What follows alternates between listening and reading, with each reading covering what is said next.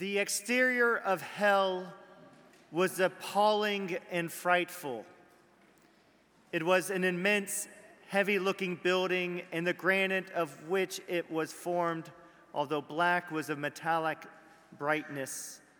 And the dark and ponderous doors were secured with such terrible bolts that no one could behold them without trembling. Deep groans and cries of despair might be plainly distinguished, even while the doors were tightly closed.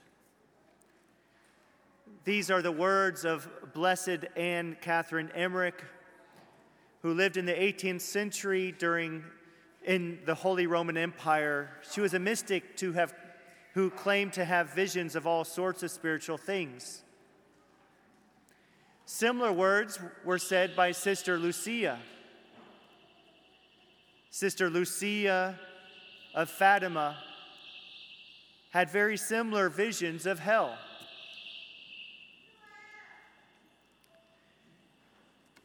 You know, Fatima was the place where our Blessed Mother appeared a number of years ago in the early 20th century.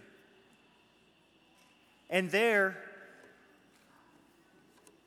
the three children, Lucia being one of them, received these visions, one of which was of hell. St. Faustina wrote about the same thing in the 1930s. She wrote, "Each soul undergoes terrible and indescribable sufferings related to the manner in which it has sinned.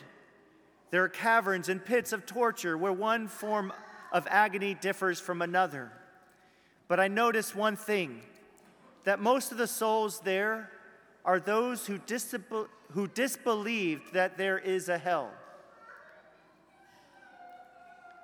When I came to, I could hardly recover from the fright, how terribly souls suffered there." The great theologian and writer C.S. Lewis wrote in his epic book, The Screwtape Letters,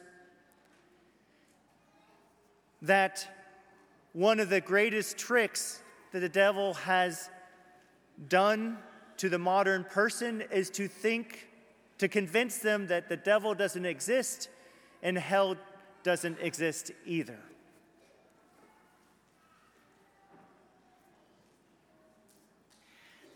Now, I say these things, and this might be odd for you to hear. Maybe you're thinking, Father Jason, this is a little rough on a Sunday morning. Shouldn't it be happy and joyful? Well, the reality of today's gospel talks about the narrow way. And the very risk of us, if we don't follow the discipline of the narrow way, that we could find ourselves on the other side of the divide when we breathe our last.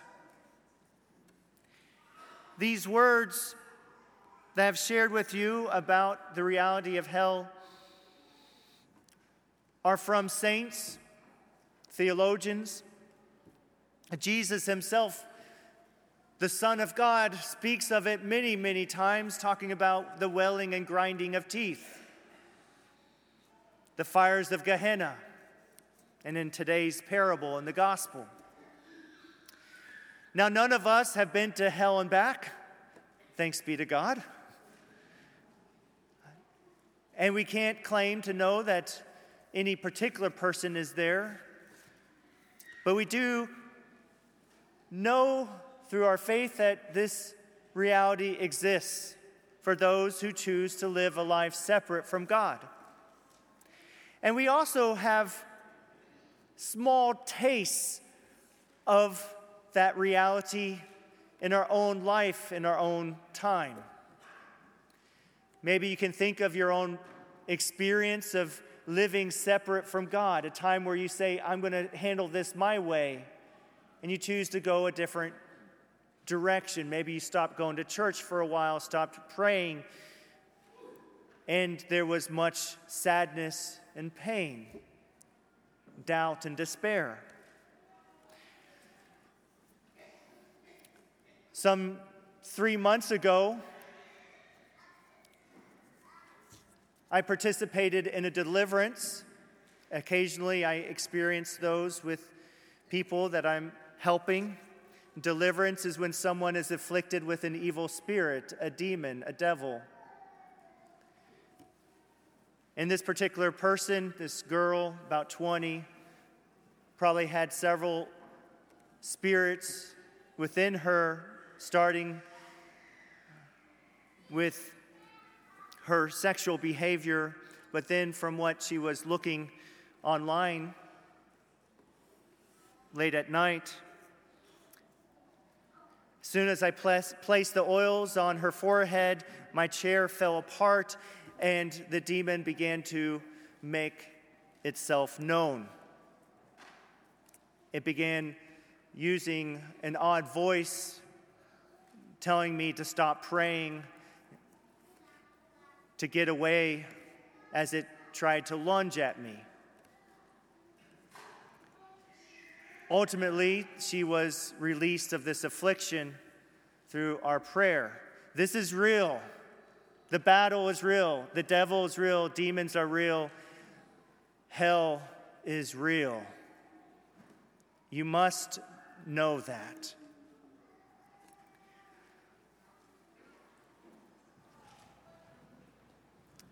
I was studying in Rome with one of my priest friends. His name is Father Phil Kemi. And Father Phil is from Ireland, and he has lots of wise words. But he said to me one time, he says, Father Jason, you tell your people that if they strive for heaven, they might just get there through purgatory. You tell your people, Father. You tell your people if they strive for purgatory, they might just get a reward of eternal hell. You tell your people, Father. Okay, that was a horrible Irish brogue, I know. It was really bad. Okay, but his message is clear.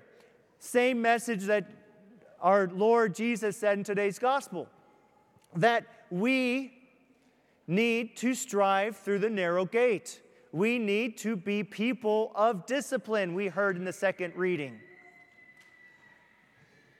Interestingly, the root word of discipline is disciple, and we're a disciple of Jesus.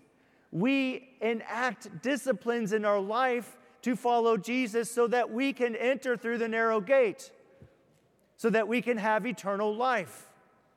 It is said that the road to hell is paved with many good intentions. Intentions are not enough. In another place in the gospel, Jesus said, not everyone who says, Lord, Lord, will enter the kingdom of heaven, but only those who do the will of my Father.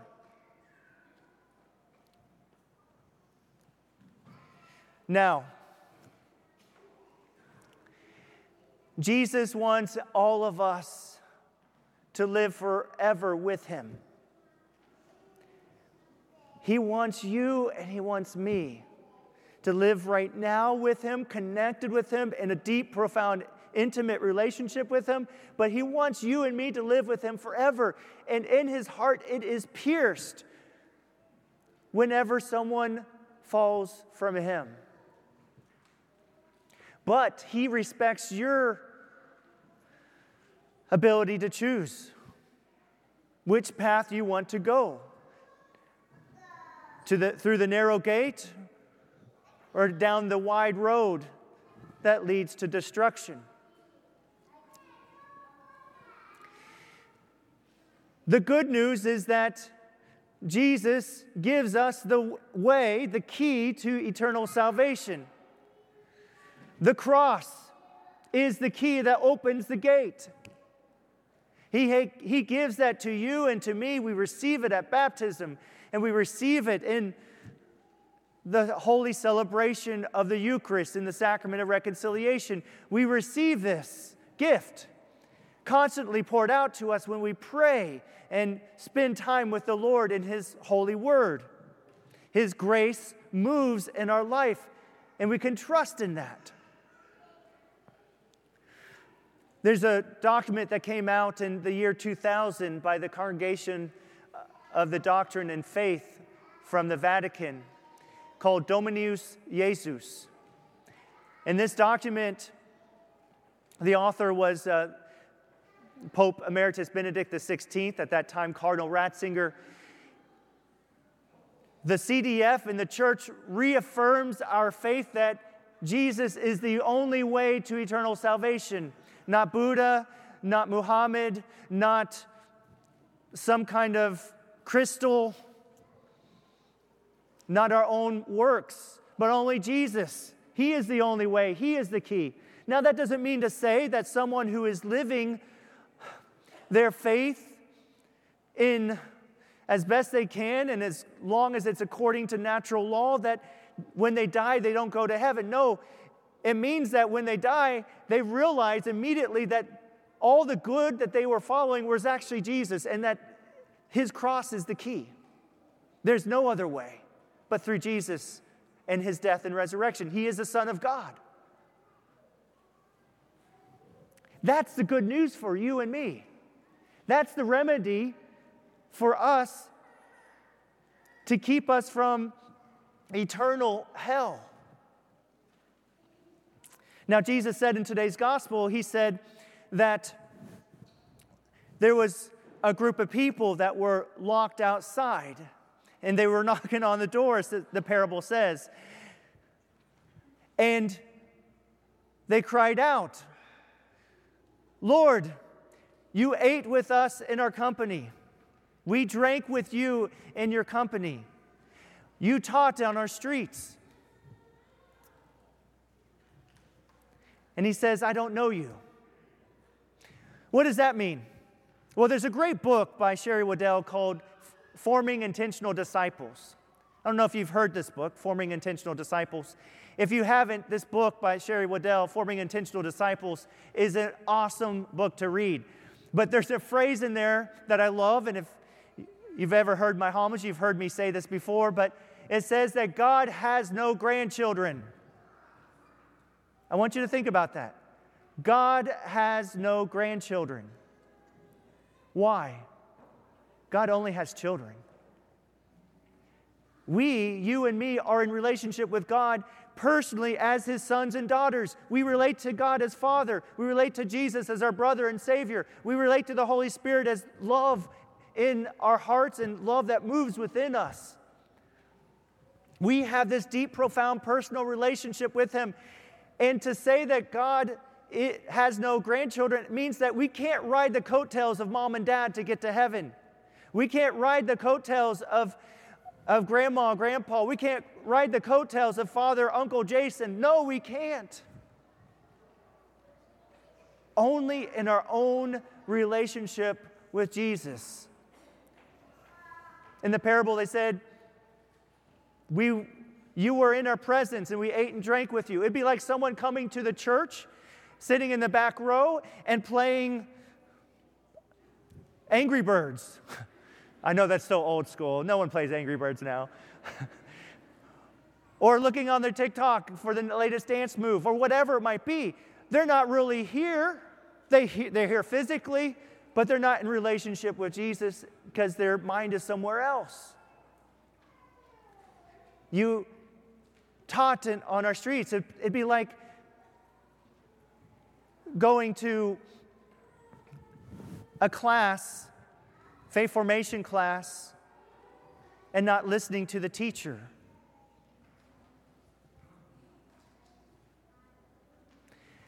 No, you and I are called to this personal, intimate, profound relationship with Jesus. We receive the grace and gift of that through our baptism and through the sacraments, and that continues to be nourished in us. Now, as we live that out, it means we need to be intentional. We need to have particular acts in our life. One of the best things that we can do is the very first thing when the alarm clock wakes us up or when we wake up because a ray of sunshine comes through the window, the very first thing we can do is we can say a prayer of thanksgiving. We can say, "Thank you, Lord Jesus, for this day. Thank you for my life. I receive you in my life again." Even before you reach for your phone to look at your Facebook update, even before you go to the bathroom, almost everyone has to go to the bathroom first, and you could pray while you're in the bathroom, okay, just saying. But anyhow, that beginning prayer begins our day in the right direction, where we're saying, I'm walking the narrow way to go through the narrow gate. That's why we have that time several times a year where we come to the sacrament of reconciliation. That's why we have a commitment to receive the Holy Eucharist, Holy Communion in our lives. These are moments where we begin to taste what eternal life is like. You guys know what it is. Like here, being together when we're singing and we're receiving Holy Communion, it's a sign of being in heaven, an experience of that. As we're singing and proclaiming, and we have this connectedness. Maybe you have the same thing in your own homes when you sit down to eat.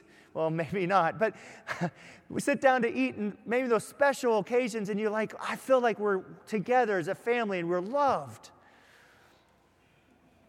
Now, we can bring our faith in our family. We can bring our faith to the workplace. We can bring our faith wherever we go.